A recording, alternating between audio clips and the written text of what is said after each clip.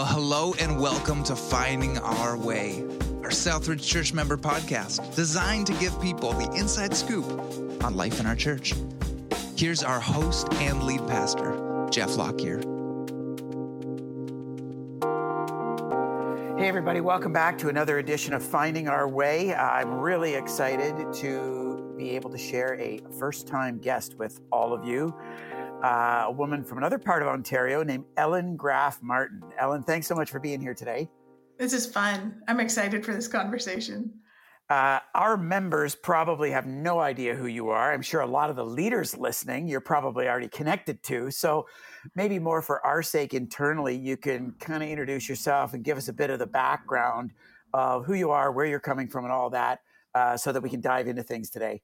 Perfect. So I'm coming to you today from the booming metropolis of Elmira, Ontario, which is just 15 minutes away from Google's Waterloo office, but also has horse and buggies trotting past my office. So it's the most interesting area, but I actually was born and raised on Vancouver Island and then had the chance to be a missionary internationally for 5 years after university.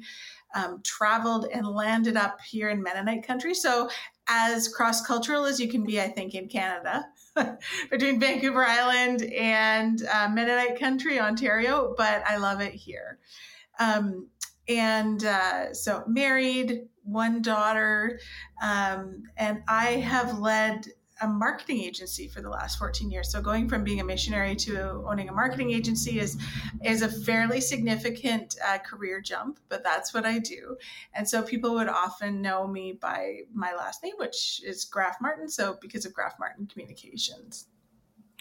And can you help us understand how Elmira was the premium location to launch a marketing company?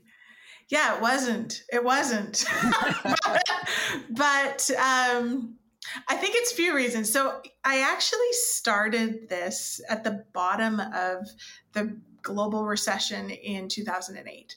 And I had just married my husband 6 months earlier. The company I was working for that a lot of people in Ontario would know, it was R.G. Mitchell, went bankrupt at the bottom of that recession. And I lost my job. And within 2 weeks, I had a couple of people that I had worked with in the past come to me and say, would you consider starting your own agency? And would you continue doing the work you were doing? And I said, okay, I have no idea what it's like to work in an agency because, I had gone from university to working with Operation Mobilization. And I'd never worked in an agency, let alone owned an agency. But I really saw that God was opening a door. And it was one of those things, okay, God, if this is what you want me to do, I will be faithful and obedient and walk through that door until you close it. And so 14 years later, the door still seems to be open. I'm still going through that door. He hasn't shut it yet. And I, every year, have to say, God, if it's time for you to shut that door, you shut that door. I'm trusting you. But Elmira is the area that my husband was from. And so we found a house here. We found an office here, and this is where we are. Now, you and I barely know each other, so I ask this question of everybody, but do you have any history with Southridge? Have you even heard of Southridge? Do you have any idea what you're talking about when it comes to our local community, knowing that you're super connected with the kind of inter-ministry web around Southern Ontario and the GTA? Yeah. And this is probably maybe sounds like a cop-out, but I heard about Southridge through Alice and Allie years ago because we were working on a project and it was short. She actually hadn't been at Compassion for very long and talked about how she had been challenged and launched out of Southridge. And so when she was moving from your area to London, I got to actually be part of kind of hearing her transition and how much she loved Southridge. And so that would be my connection.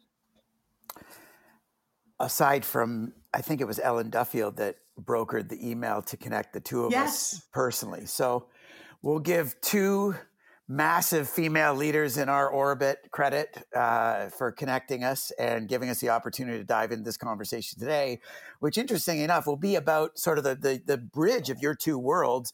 the marketing and communications kind of technical expertise and the missionary heart for ministry in the local church. I'm fascinated by this, and I'm excited to dig into this today. So let's talk first of all about your background in this world of communications. Was this always something that you did, or was it the R.G. Mitchell thing that kind of launched you into this? Like, where did your heart for communications come from? That's a great question that I have for heaven one day. But I've always been a communications person in that, I was just a weird kid who I could read and write by the time I was 4. So when I started school, I was already reading and writing. And by the time I was in the 4th grade, I no longer had to take English anymore. Through the rest of my school career because I had done all of the curriculum through grade 11. So clearly I had a lot of time on my hands. So they would just send me to the library. And so I would read and I would write, and words became incredibly important to me. And words actually played a huge role in how I chose to follow Jesus as well. And it was during that time when they literally said that we are not going to have you in class anymore in the 4th grade. And I had to go to the library, and just happened to be that I had been given a Gideon Bible. And so I was reading my Gideon Bible in the library at school and had a really incredible background of being exposed to Jesus and the scriptures. And when I read that prayer of salvation at the end, I'm like, yeah, this is who I am. This is where I'm at. And so, communications through pieces like that were really important from the time I was a little girl. And then kind of fast forwarding, words have just always been incredibly important, and connecting with people through words. So I was also that kid that my parents never knew where I was in our neighborhood because I was in someone's home. I literally got invitations on Christmas morning to go to different people's house because they wanted me to come in. They had a gift for me because I would go there. There was a woman on my paper route who was recently widowed, and just spending time with her and connecting with her and talking to her, I learned that words were really powerful in creating connections. So when I ended up with Operation Mobilization after university, I was actually with Logos 2, which is a ship. And we were the largest floating book fair in the world. And so again, God just had this very consistent message of, books and words with me. It was very unexciting. I wanted to be sent to deepest, darkest, scary places, but instead God had me on the world's largest floating book fair. So there we are. And it was very exciting, but it wasn't exciting in the way I thought. So, I saw the power of words that we would really take for granted when we would go into a port of a country that could neither produce or import books and educational materials. And I saw pastors sharing a Bible. I learned how important these communication methods and pieces were that we just so take for granted. Like, how many of us have that little Gideon Bible and it's just shoved somewhere? But I got to go to a place where pastors were literally sharing a Bible, because there was one between 7 of them. So I learned that our communications are critical, and I got thrown into having to preach and teach and speak and give my testimony, and being trained in that time to share what God had done in my life with others was so, as a young person, so empowering to teach me that communications, again, it doesn't look like what we think it is. It's not slick. It's our story, and it's being clear and consistent and using the tools that we have in our hands for the good of others. So what is the connection? I don't know. But then I ended up working in Christian publishing with Operation Mobilization and learned a lot about publishing and how the words we use matter, and editing our words. And from there moved into marketing and learning how words persuade. And fast forward to today, I just love what I get to do, but it's from a heart that says, how do we get good messages to good places, rather than I have something I want everyone to hear. Does that make sense? Absolutely. Yeah. So I love the differentiation of that. of that heart, especially for people who are wondering how to improve their ministry or organizational communications. I guess in that story, and I appreciate you walking us through that, this grade 11 reader by fourth grade, who's kind of the talk of the town. So it's coming in, communications is coming in and it's flowing out both ways. Groomed in ministry, sharing your story, even preaching, whatever. All of these, you can see the hand of God in this whole story. Today, in running now a ministry company, what would you say are the primary skills that you bring to this more technical, professional communications work? I think, the skills really are clarity, like that, being able to listen with insight. It's different. There's one thing to listen, and then there's another thing to listen with insight, to listen, to connect the dots and understand how does this connect? How does this, when I listen to your story, who can I connect with this story? What are the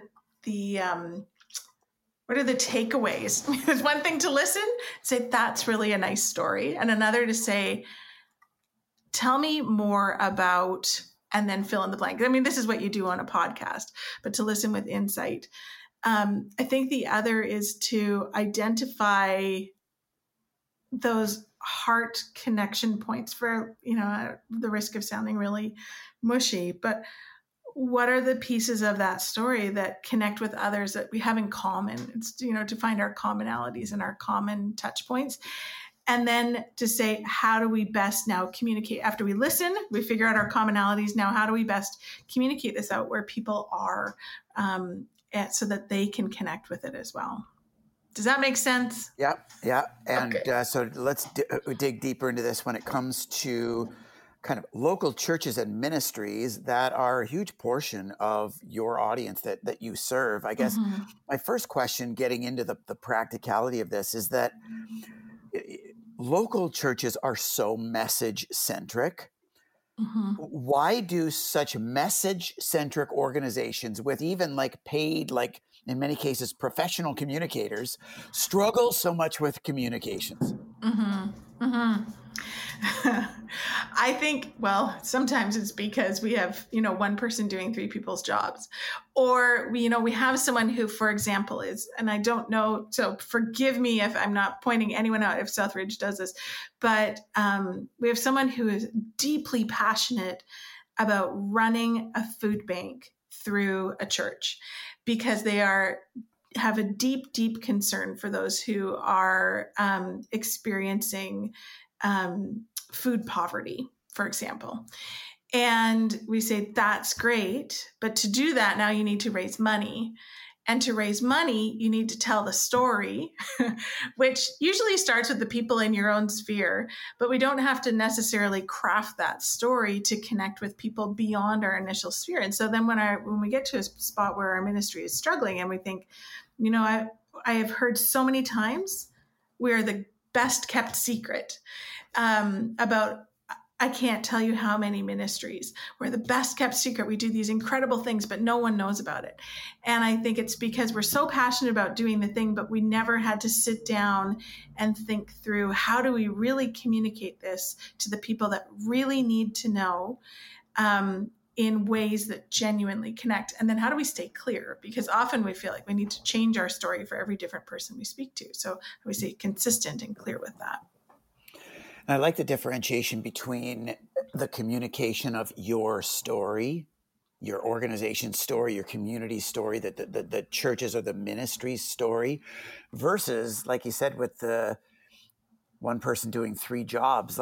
It's enough to every week be articulating God's story and articulating Jesus' story. And I'd like, especially leaders listening, to appreciate that while especially local churches are message-centric, so often we're focused or fixated on the message of Jesus and communicating that into people's hearts, that we forget about the message of our community and how to connect that with people's hearts. That they're actually two different kinds of communication. Have you helped church leaders clarify the difference between those two?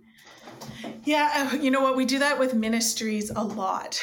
And I mean, to be very honest, one of the big gaps is that we don't have the foundational tools to do communications well. And so you would not think about preaching necessarily without having a sermon outline and having some training in how to preach and understanding, some of the Greek and Hebrew, if not all of it, and having some genuine training and skill. And you probably have methods that you've been taught in how to actually exegete scripture. But then we say, but now you need to do communications, and you're 21, which means you're in charge of our social media. With no tools, no background, except for you're 21, so you're a digital native. But now I need you to run our Facebook, and that 21-year-old doesn't even use Facebook.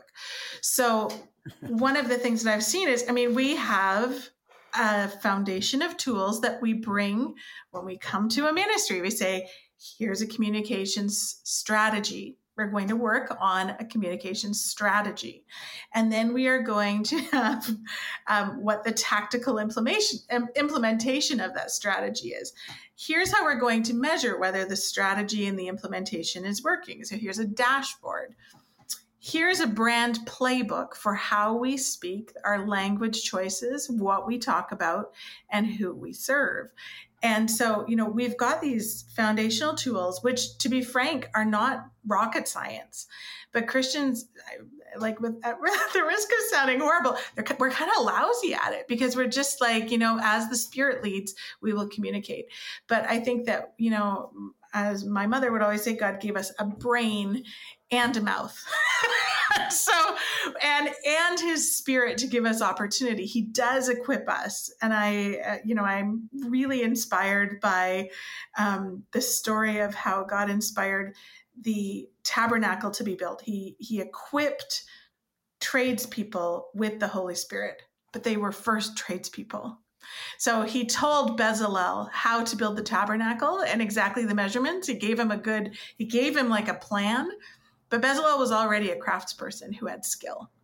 And so I think that we have kind of said, we don't need skill, we just need the Spirit. And the Spirit would say, yes, I'm going to help you, but you also need skill. And there are tools and really foundational practices that keep things consistent. And so that we can say to that 21-year-old, you really do understand social media better than I do. Can you please take this? And here's a playbook, and here's a communications calendar, and here are all the tools you need. And now we trust you to do this and follow the Spirit's lead. Does that make sense? Absolutely. And before you overwhelm me and other preacher types with the laundry list of skill that's related to this kind of mature, deliberate, sophisticated communications ministry, communications strategy, let me just ask a few maybe more entry-level clarifications. In your experience, especially dealing with local churches, can you have one communications plan, or do you have to communicate in different ways to different age groups and segments of people? You have one communications plan. And that communications plan then has different elements. So, and to be very honest, it's actually not that sophisticated. It's something that, we can come alongside an organization and really work with them and have it created. But you have one plan, and then you tailor it to the different audiences you're going to reach. So so we usually only allow organizations to have 3 strategic priorities in their communications plan, because more than that is overwhelming, and most of them have 18 in their mind. So let's just stick to 3. So one strategic priority may be increase community engagement. And so then we would say, okay, how are we going to measure that? So we would have number of visits to our website, number of people attending different events, number of moms at a mother's group or kids in children's ministry, et cetera. So this is how we're going to measure that. And then we would say, okay, now what does it look like what do we need to do to increase those numbers? So clearly going to look different for a kids ministry than it is for a seniors ministry or a New Canadians ministry. But we're all working to the same strategic priority. And when we refer back to a brand playbook, which is something that most organizations don't have, they have a visual brand guide, like don't do this to our logo. Do not put a drop shadow on our logo. But nobody has ever taken the time to say, this is what we sound like when we go out.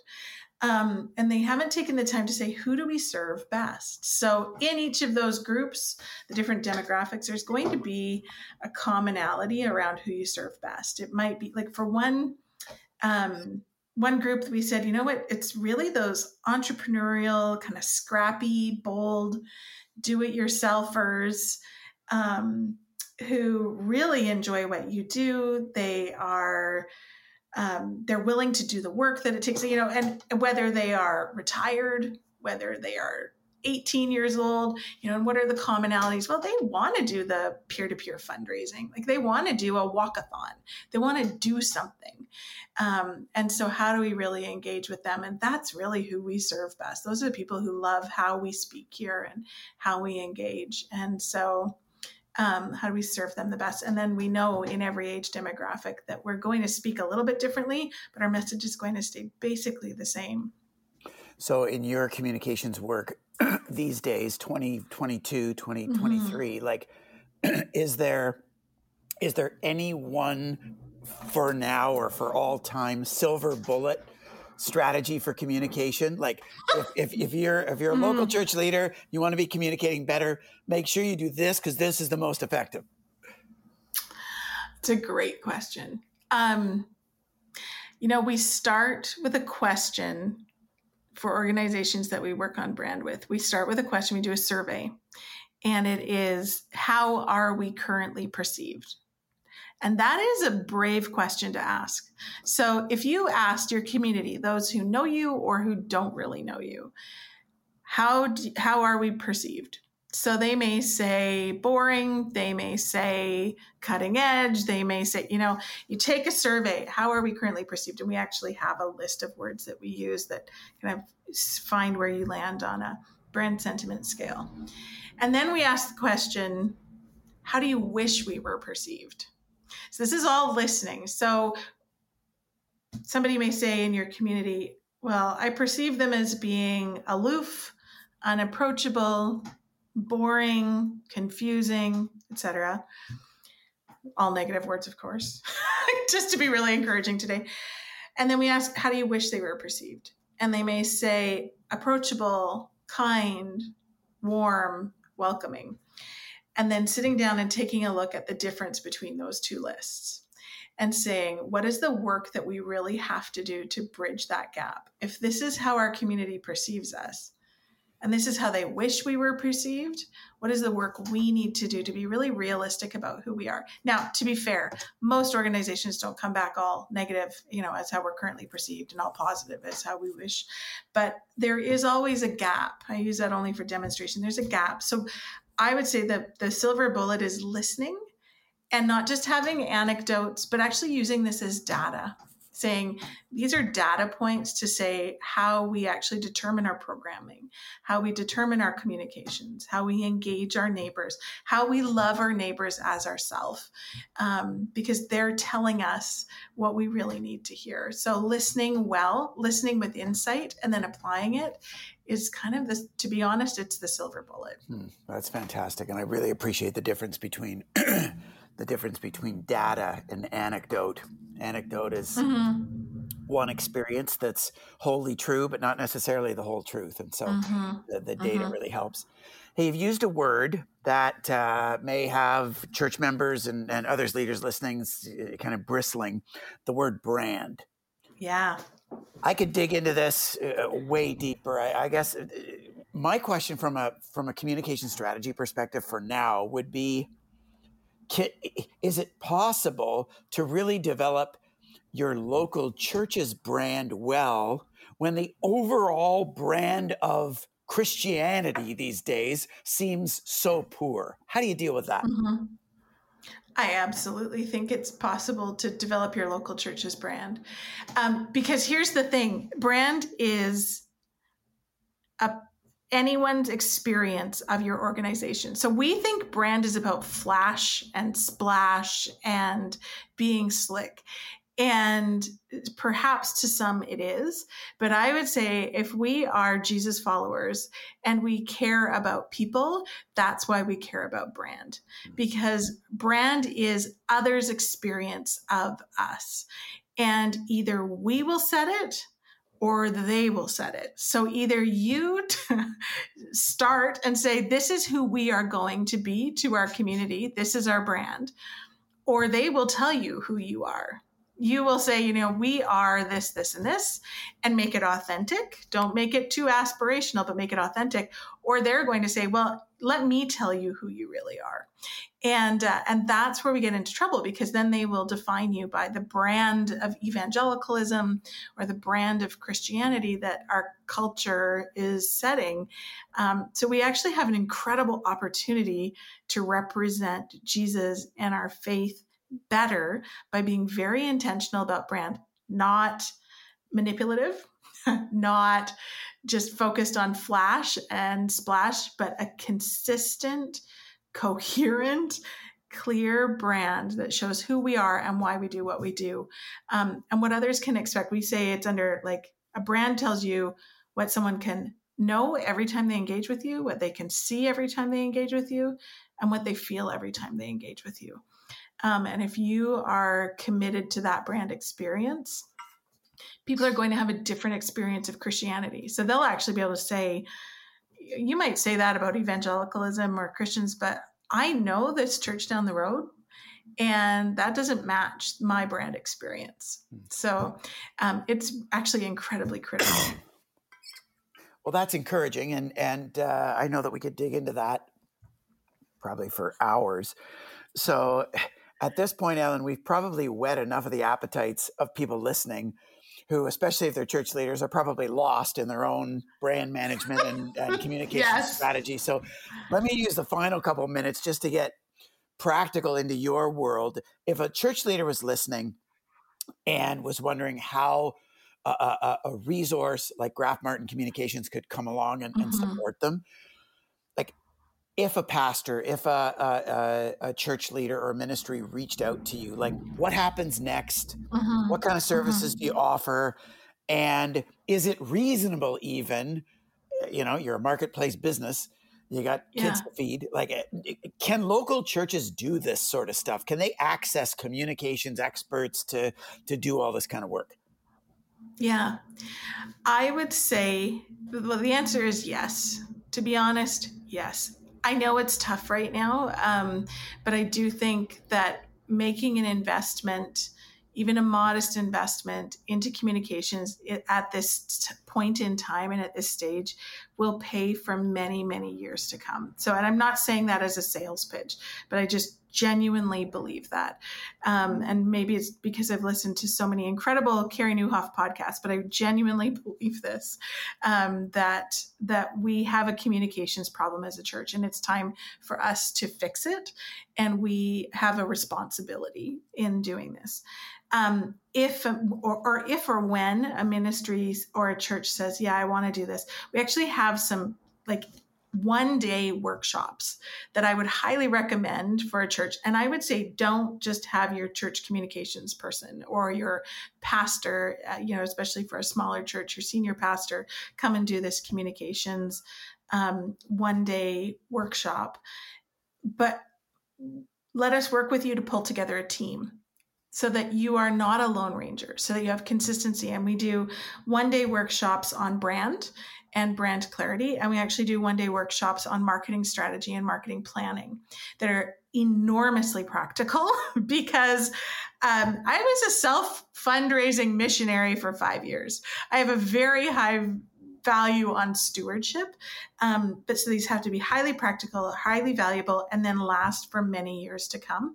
And with the ability for the local church to actually implement and not just have this new theory, but to actually have an implementable tool in hand. So that's how we help. And that's honestly the jumping off point that I would recommend. Yeah. So step number one would be to explore some of these workshops. Are they available on your website?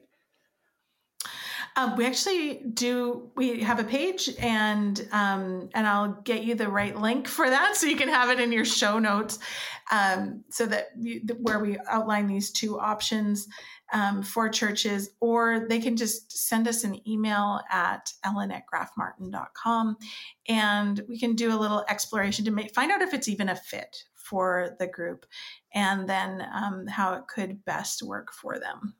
Amazing. I'd encourage all of you to take a look around grafmartin.com and start digging into this for yourself. Ellen, I appreciate you giving us some time and sharing just the surface of just the world of what God is up to in your life and ministry.